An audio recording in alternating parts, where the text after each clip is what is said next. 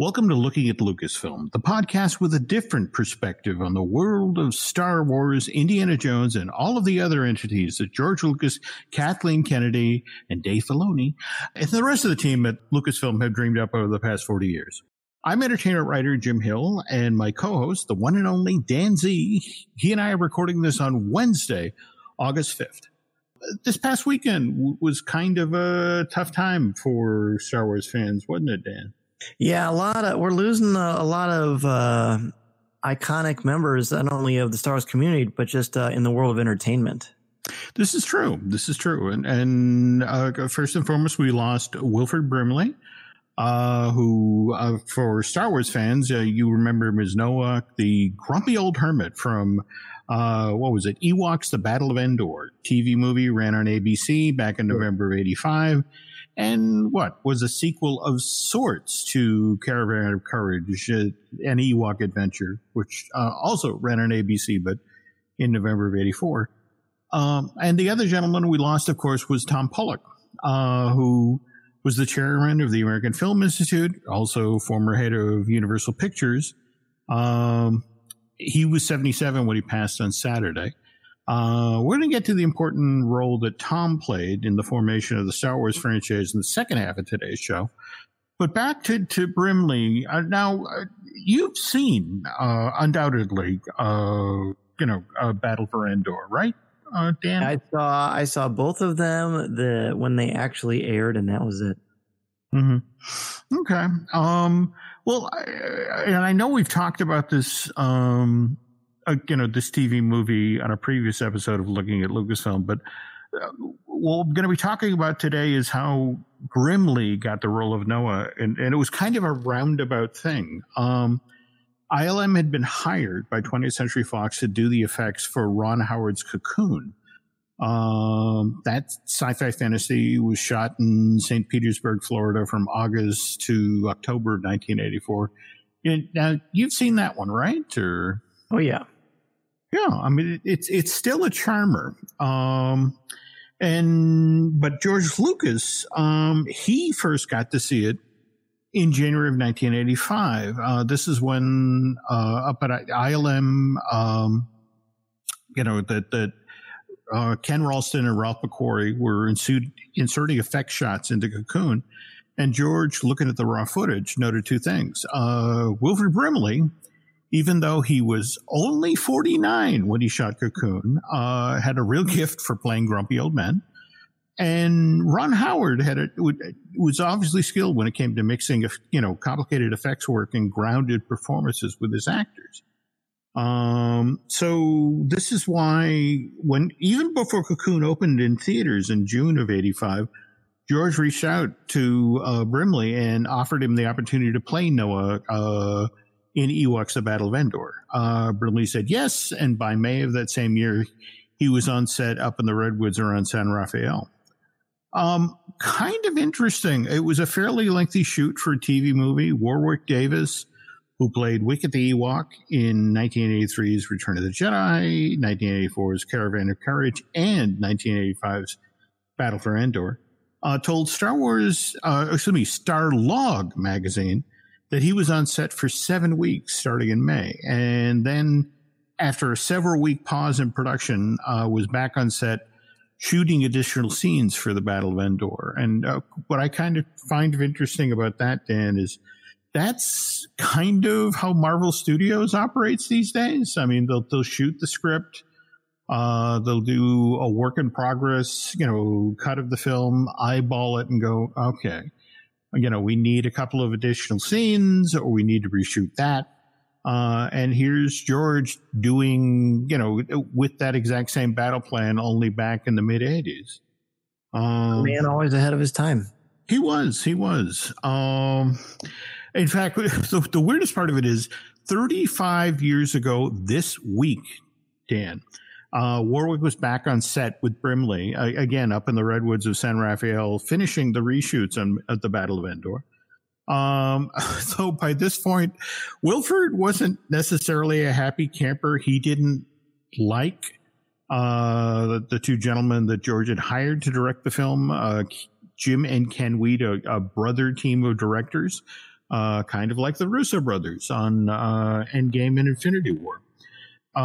So at this point, Brimley's only taking direction from Joe Johnston, which, again, I don't have to explain to you who Joe Johnston is, but that's in pretty good pedigree. And in Marvel too, with Captain America. There you go. But anyway, the interesting thing is, speaking of directors, though, it was while Ron Howard was up at Skywalker Ranch, just sort of signing off on the effects work that Ralph and Ken were doing at Cocoon in the late winter of '85.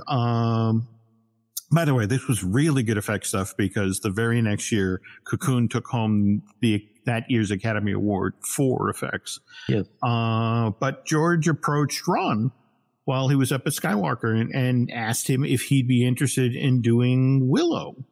So, long story short, Battle of Endor, not the greatest TV movie, No. and curiously still not available over on Disney Plus. But it did lead to some interesting things like the Blurgs. Yes.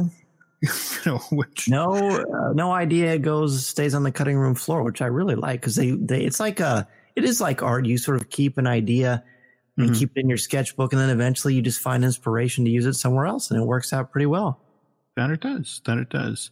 Okay, so let's see what else has gone on since we last recorded. We've got Comic-Con at home, July 22nd through the 26th. Which was kind of a whimper, really. Well, I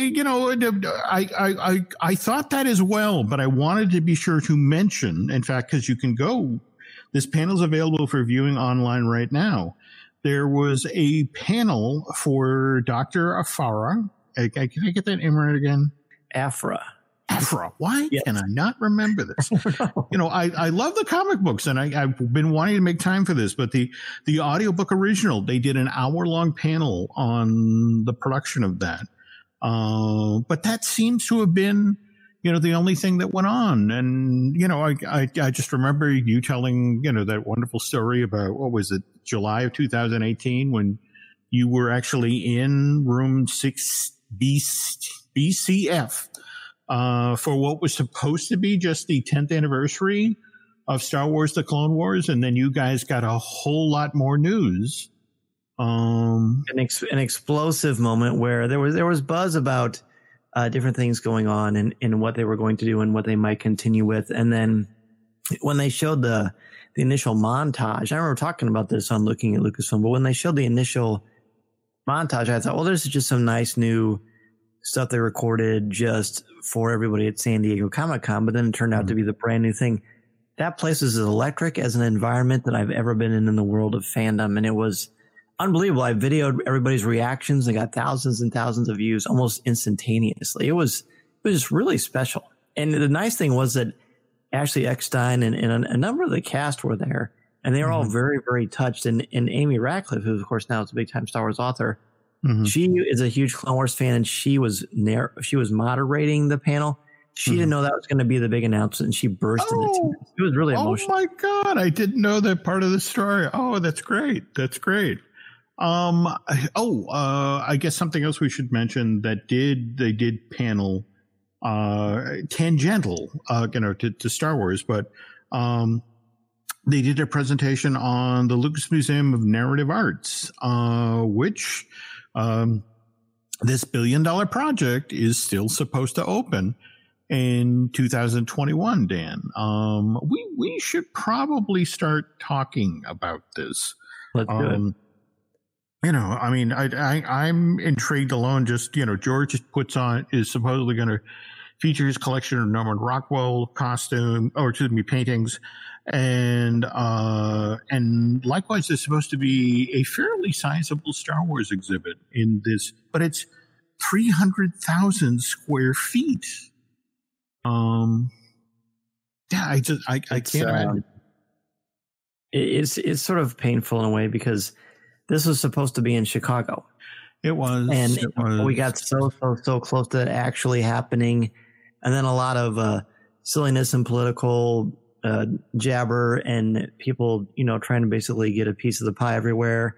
And I'm very much sort of shortchanging everything that really happened. But basically, I'm still bitter about it because if it was in Chicago, I probably would have gotten a chance to see George and say hello to him and get to experience this more and more frequently than it being across the country for me. But that's okay.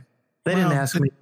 If it's any consolation, the very same thing then happened in San Francisco. I mean, face it, the location now in LA, at Exposition Park is really, the default from those two, more, George was far more enthusiastic about those two sites. So, but again, we'll catch it when it's out in LA, when it opens in 2021, though I suspect that the early 2021 opening was previously announced, I think it's sliding a little bit further into probably not on the table. Yeah. So, the other thing, frankly, I was kind of surprised about coming out of Comic-Con at home was you would think that Disney and Lucasfilm would have taken, advantage of the captive audience, so to speak, everybody who was, tuning in from home to use that to hype season 2 of Mandalorian, which, by the way, I don't know if you heard the earnings call, just yesterday, but they confirmed that, season 2 starting in October. Don't you think they saved any announcement to wait until the week that Star Wars Celebration was supposed to happen, and maybe then we'll get something? That makes sense. I mean, that'll be pretty soon.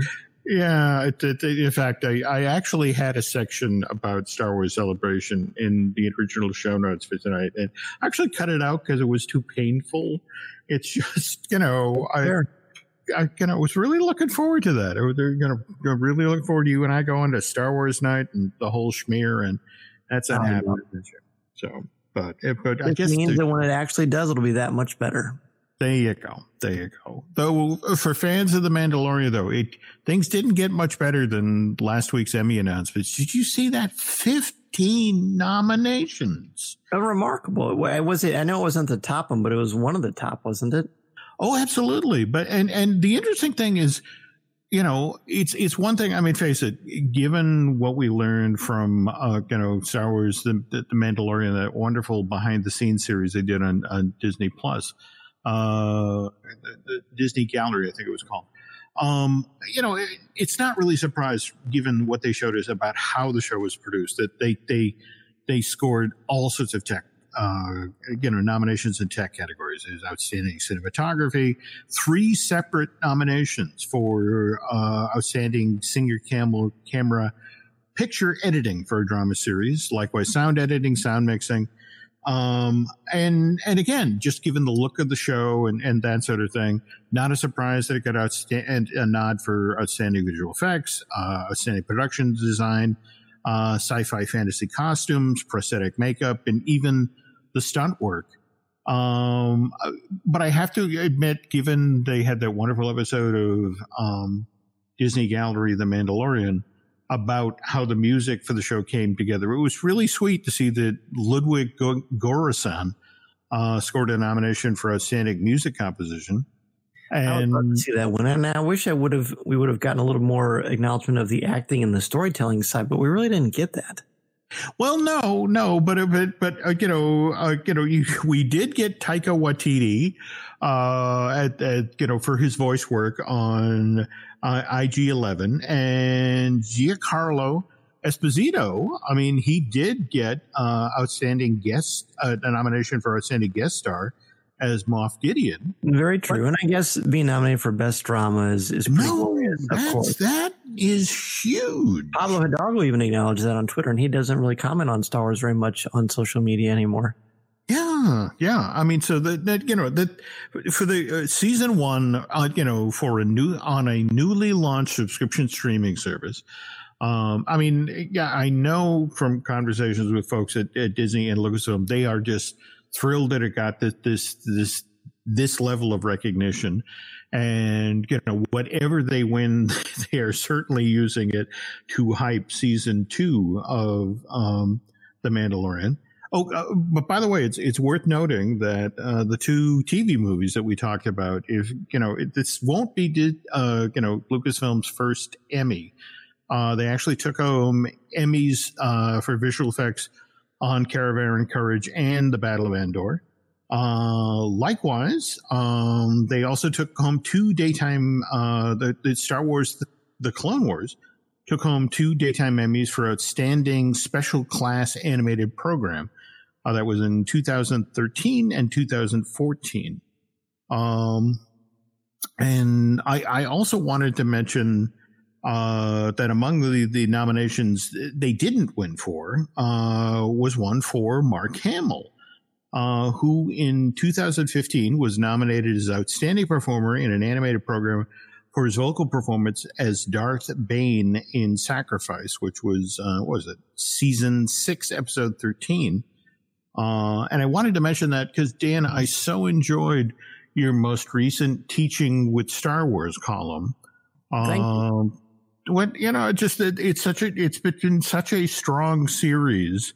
In fact, the one that immediately preceded this, the one about Leia and her empathy and acceptance in Return of the Jedi, but this one about Yoda, and especially the version of Yoda that we see in Clone Wars, and again, 900-year-old character who is still willing to learn, and there's this amazing story that's told over 3 episodes. What is it? Voices, Destiny, and Sacrifice. Yes.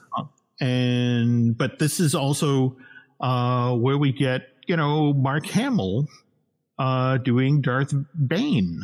And again, it's a great performance by him that's, honestly, such an amazing contrast to his work as Luke Skywalker. It is glorious, and he always does things sort of against type. I mean, I guess he was the voice of Chucky. That's certainly as far from Luke Skywalker as you can get. Yep. What I like about continuing to write these things, and I'm very grateful to Lucasfilm and continues to have me do them, is that I get to explore not only what it means to be a teacher, what it means to learn, what it means to change your point of view, to sort of swallow your pride, or as you acknowledged, even though just because you're a teacher doesn't mean you stop learning and stop growing. And I think that's really important. And I think you're really like the one coming out next week too. That is a great, great message. And I say that coming from a family of teachers. That's, in fact, honestly, I think that's the one thing the American education system, I would love this if they would embrace this as an idea, but the notion of we really need to teach people how to continue to learn. You must be a lifelong learner to be a successful educator, in my opinion. Oh, no, absolutely. Absolutely. And if you think about, how every day, whether it's, learning how to use your new phone or learning how to use your new laptop or learning how to use a new piece of software or, picking up a book about a subject you've never, touched on before. I mean, I think it's very important to keep yourself open to those sorts of things. And, especially when people get to be my age in their 60s, they start to close off, because it's like brain full, it's like, in fact, we just got a new remote for they came in and changed all the units here at the house, and I now have to learn how to use a brand new remote. And that's fun. Oh yes, Nancy's going to take me out back and hit me in the head with a rock and bury me at some point, because it's just sort of like she's the intelligent one in the house. I'm the one who's where is the on switch? So, but at the same time,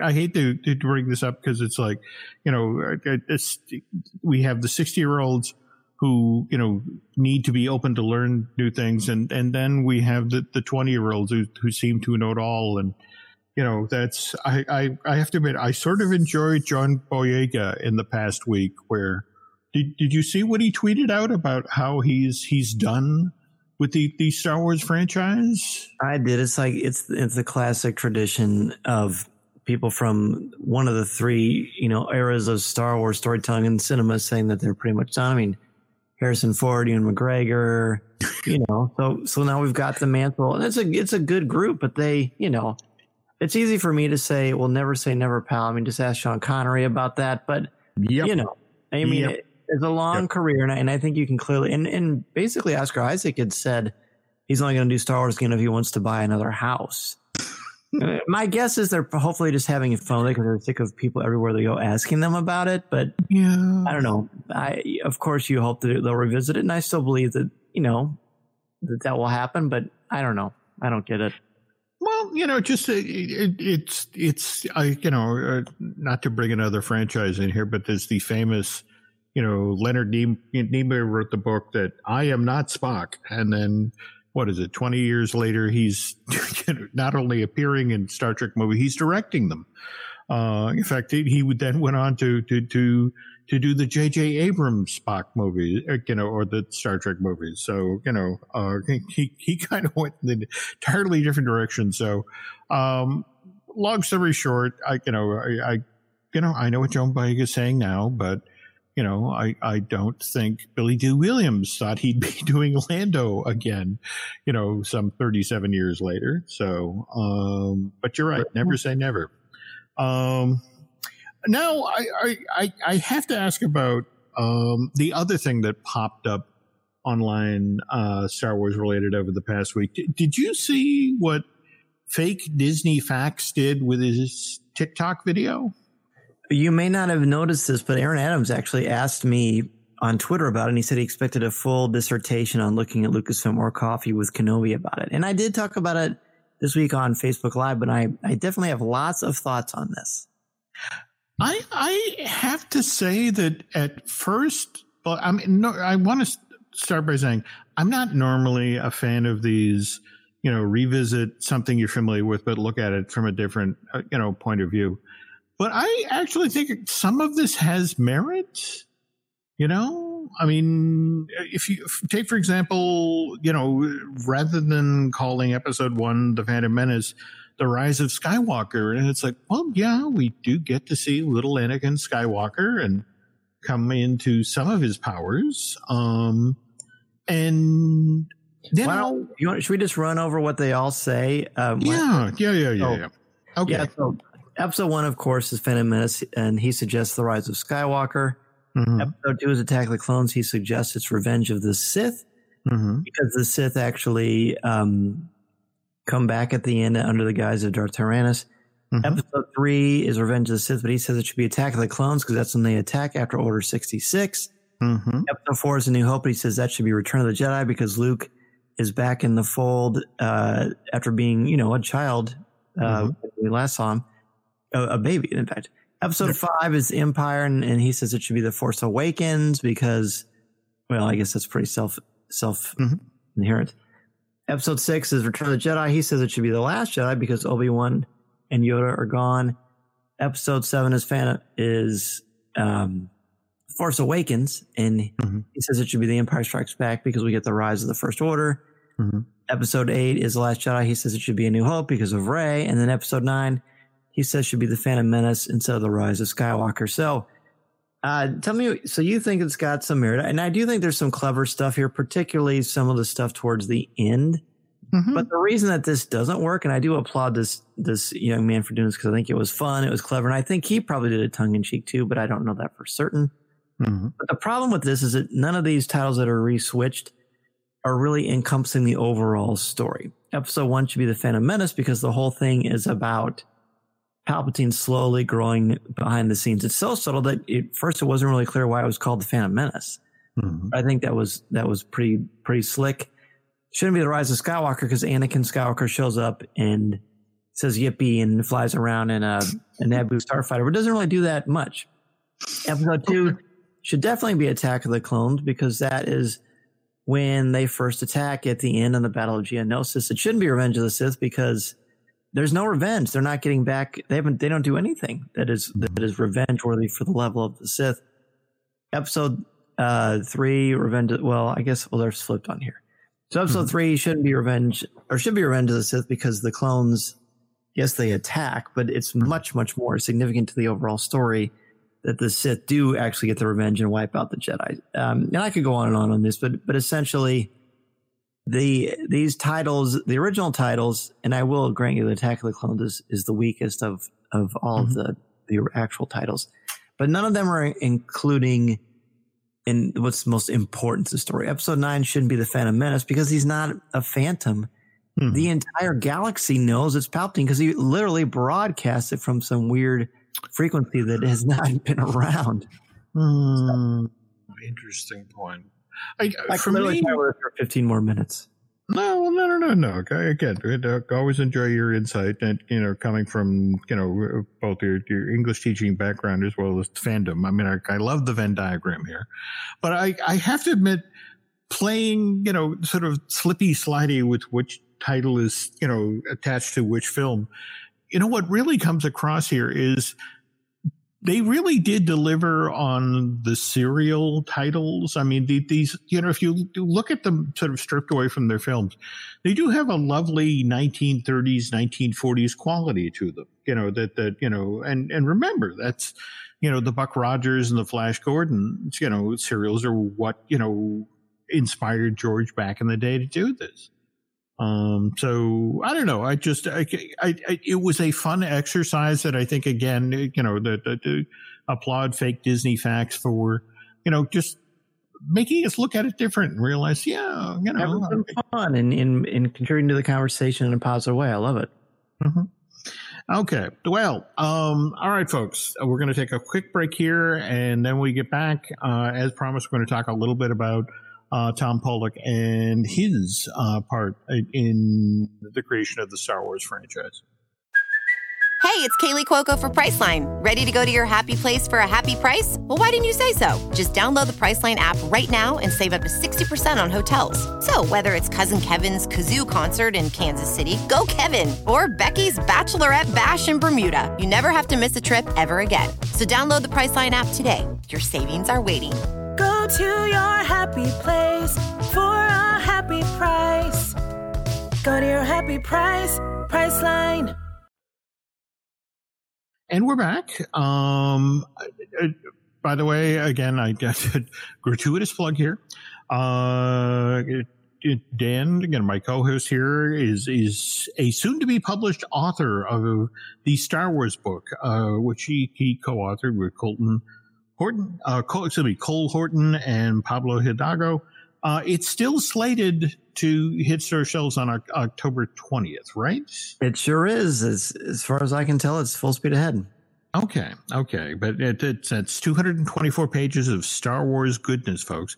But if you can't wait till then, just yesterday, a brand new Star Wars book came out, Poe Dameron Freefall, written by an Alex Segura. Is that correct? I think that's right. Yeah. Okay. I was wondering, again, I realized you get sent all of this stuff. Did you manage to check this book out? Because it's what about the adventures of a young Poe Dameron, right? Yeah, I have the audio in the actual book itself, and it basically goes over him and explains his relationship with a lot of the people we meet from The Rise of Skywalker, including the character portrayed by, oh my gosh, Felicity, what's her name? Why can't I think of her name? Oh, Zuri. Zuri Bliss is the I can't think of the actress. We'll grade in a curve here. You got the Felicity part. I think she actually starred in the show Felicity. Which of course means happiness. I would be happy if I could remember her name, but that's okay. That's okay. But again, a good read, that offer any insight. It's good. I'm a little, Poe Dameron, I've become a little bit lukewarm on, pun intended, ever since The Rise of Skywalker, because I think his characterization was drastically different from the other films. But this at least makes an attempt to explain sort of why this place and his old association is part of his kryptonite. So it's fun. Okay. All right. Well, again, if you're looking for something to read till the Star Wars book shows up, to check out Poe Dameron Freefall. Anyway, again, top of the show, promised to talk about Tom Pollock, the chairman of Universal Pictures, as well as the American Film Institute. But that was back in the 1990s and 2000s. Back in 1971, Tom was just a lawyer. To be specific, he was George Lucas's lawyer. And his client had a very unusual request when it came to his next production deal with a major studio. Okay, the following I pulled from an interview that Pullock did in 2015 with Deadline. In fact, evidently, this was part of the lead up to Force Awakens. You know, people were drilling down into the history of the Star Wars franchise. And Tom, as the story picks up, it's 1971. I became George's attorney. He had just done THX 1138 with Francis Ford Coppola for Warner Brothers. An extension of the short he did at USC. And so the first deal that Tom helps negotiate for George, 2-picture deal with United Artists, and it calls for George to write the script for American Graffiti and then to also write an untitled science fiction film in 9 parts. And Tom goes on to say, swear to God, this was in the contract. I know this because when Skywalker Ranch was built, George had a time capsule buried, and one of the things I put in there was that contract, along with the Articles of Incorporation for Lucasfilm. Anyway, moving forward here, William Huck and Gloria Katz write the screenplay for American Graffiti with George, and when they turn it in, David Picker, who was the then head of United Artists, passes on the project. And David, also, passed on the second film as well, that science fiction film in 9 parts. So the Huck Cat script for American Graffiti goes to Universal. Actually went all over town. There was a time when American Graffiti almost got made at American International Pictures. But it finally gets made at Universal with Francis Ford Coppola's help.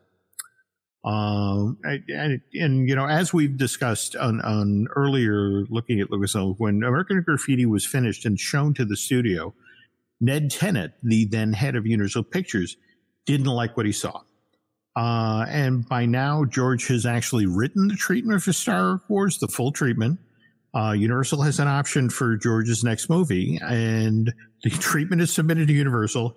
And they pass on it. And again, they had this option to make Star Wars because they had made American Graffiti. So Jeff Berg, who was George's agent, takes the treatment over to Alan Ladd Jr. at Fox. And Ladd says, okay, I'll make this. And they negotiate the outline of the deal. George gets $50,000 to write the script, another $50,000 to produce the film, and then a final $50,000 payment to direct. Anyway, as Dan and I have talked about on previous shows, American Graffiti comes out and it's a huge hit. It only costs $750,000 to make and sells over $100 million worth of tickets worldwide. And Jeff, George's agent, wants to take advantage of this, so he says to George, look, I can get you a lot more than $150,000. We can get 500,000, maybe $1 million. And George's response is really kind of interesting. George says, look, I'm going to have a lot of money now for American Graffiti. What I really want from the deal we're making with Fox is I see this movie in multi-parts. By the way, Tom goes on to say, George and I have had a disagreement over whether it was 6 parts or 9 parts, but this is the way he always saw it. It was always envisioned as this serial. So George goes on to say, and it's important to understand here that George had an innate suspicion of Hollywood studios. So the worst thing that can happen to me is I couldn't make the sequel, or I couldn't make the rest of the series if the first one worked. So you have to make sure that I have the ability to do that. So that part fell to Tom. So instead of taking more money or other things, George used the success of Graffiti for that. Tom goes on to say, I want to emphasize that none of this was because George knew that Star Wars was going to be so successful. It was all about, I don't want to have to not have the ability to make the movies I want to make and then have it get lost in what today is known as development hell.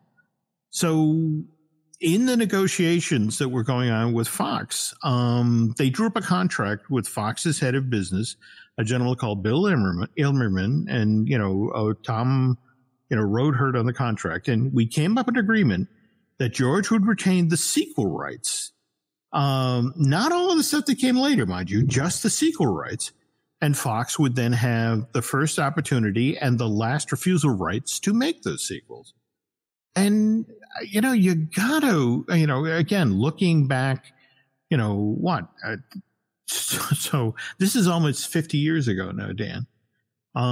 But, you got to admire the fact that George, rather than going for the quick buck, that followed in the wake of American Graffiti's huge success, he opted for control instead. He took the long view. And more importantly, he had a lawyer who was willing to do what his client wanted. The history of this thing, as we've talked about a lot, and it's just so beautiful because he took so many risks and did so many things outside the box that no one did. Now it just seems commonplace, but he was such a visionary and in many ways kind of pleasantly stubborn about this, and boy, did it ever pay off for all of us. Oh, absolutely. And by the way, folks, I highly recommend Deadline put up this interview, reprinted it as part of, they ran some lovely tribute pieces to Tom Pollock, and it's worth reading the entirety of this interview because it then talked about, George, what a canny operator George was. How he used the leverage of, Star Wars, even huger success than American Graffiti, to not only go back, to then renegotiate the deal with Fox that, he got the merchandise rights back for the toys. He got the right to, to limit Fox to just a distribution fee. And, so much of which sort of set the stage for, that $4 billion deal when Disney, acquired Lucasfilm. That was only possible because George, again, with the help of Tom Pollock, was able to set this up in such a way that, it became this separate entity, sure, the film was, went out as a 20th Century Fox title, but it was the property of George Lucas. So, anyway, okay, so that's it for looking at Lucasfilm this week. What's going on over at Coffee with Kenobi these days? Well, our newest show, we had Ahmed Best, the actor behind Jar Jar Binks, and the host of Star Wars Jedi Temple Challenge, which just wrapped up its first season on YouTube, and he was unbelievable. I mean, a true gentleman and a scholar. His knowledge of etymology and storytelling and education was just really inspiring to me. We really had the best time conversing, and I think people will love listening to it if you haven't done so already. And on our Patreon show, CWK Pour Over, if you want to be a member of our CWK Alliance, you can certainly go to our Patreon page. And we are wrapping up our top 15 fictional characters of all time, so be sure to check it out. Okay, we talked about this on the last show. Who has recently been added to the list? Let's see. So I believe the time of this airing, 6 through 10 have shown up, but I have 2 Star Wars characters in 6 through 10, and one of them will be a big surprise. That's what I'll say. Okay. One for the world of literature, a character created by Mr. Mark Twain. Oh, okay. All right. Love me some Mark Twain. I wanted to, again, you've talked previously on the show about your affection for Solo, a Star Wars story. I was actually down. My mom went into the hospital for a couple of days. I hope she's okay. Oh, no, she's out now. She's back to her usual, but it meant that somebody had to sort of step in and watch my dad for a couple of days. So I was down in Massachusetts for 4 days dad sitting. And over the process, I want to say it was either TNT or TBS showed Solo, a Star Wars story. Yeah. I think it was TNT. Okay. My dad had never seen Solo, a Star Wars story. He didn't get out to theaters to see it. So it's cool. Let's watch this. And he really enjoyed it. And actually, this is only the second time I've seen the film, and it actually holds up fairly well. It's great. It's just a fun, entertaining romp. I don't know that it necessarily says anything important, but it doesn't always have to. It's just an entertaining, fun movie with great effects and some great performances. Oh, I agree. But at the same time, after watching it, rather than on a movie screen, on a television, I have to admit that, my enthusiasm for this rumored continuation of Solo as a Disney Plus project, I think it could work, in that setting. So it would be interesting to see it go forward. Anyway, okay, so we talked about Coffee with Kenobi. What about on the Patreon side? What's going on there? Well, like I said, that's where we do our top 15 fictional characters, and we're about to wrap that up. So I'm looking forward to seeing what everybody thinks. And the fun part is on our Patreon message board, people are typing in and adding their top 15 favorite characters as we move along. So everybody's literally a part of the show. And forgive me for asking, anybody at a Catch-22 Yossarian? Maybe? No. Okay. All right. Sorry. Going to find out. Okay. We'll definitely have to check this out. And speaking of other stuff, you folks want to check out here at the Jim Hill Media Podcast Network, we have a bunch of shows as well. We've got Disney Dish with Len Testa. We've got Marvel Us Disney, which I do with Aaron Adams, the gentleman who does, all of the editing here. We also have Fine Tuning with Drew Taylor, your good, close personal friend, Dan. That's my favorite fictional character. We also have Universal Droid with Dustin Fuse. In fact, we're going to be knocking on a show with that over the next couple of days. And likewise, we'll be working on a new I Want That with Shelley Valladolid. Tell you what, folks, if you could do Dan and I a favor, if you could head over to iTunes and rate and recommend not only this show, Looking at Lucasfilm, but also Coffee with Kenobi. That helps send additional ears and eyes our way. On the other hand, if you really, really, really like what you listened to tonight, if you could head over to Bandcamp and subscribe, that then makes it possible to pay for copies of the Star Wars book by Dan Z and Cole Horton and Pablo Hidalgo coming out on October 20th. I think that's enough plugs for tonight, Dan. Let's see. Oh, speaking of plugs, all right. Again, half the fun of Twitter these days is following what Dan's up to. And again, how is it they find you on Twitter, Dan?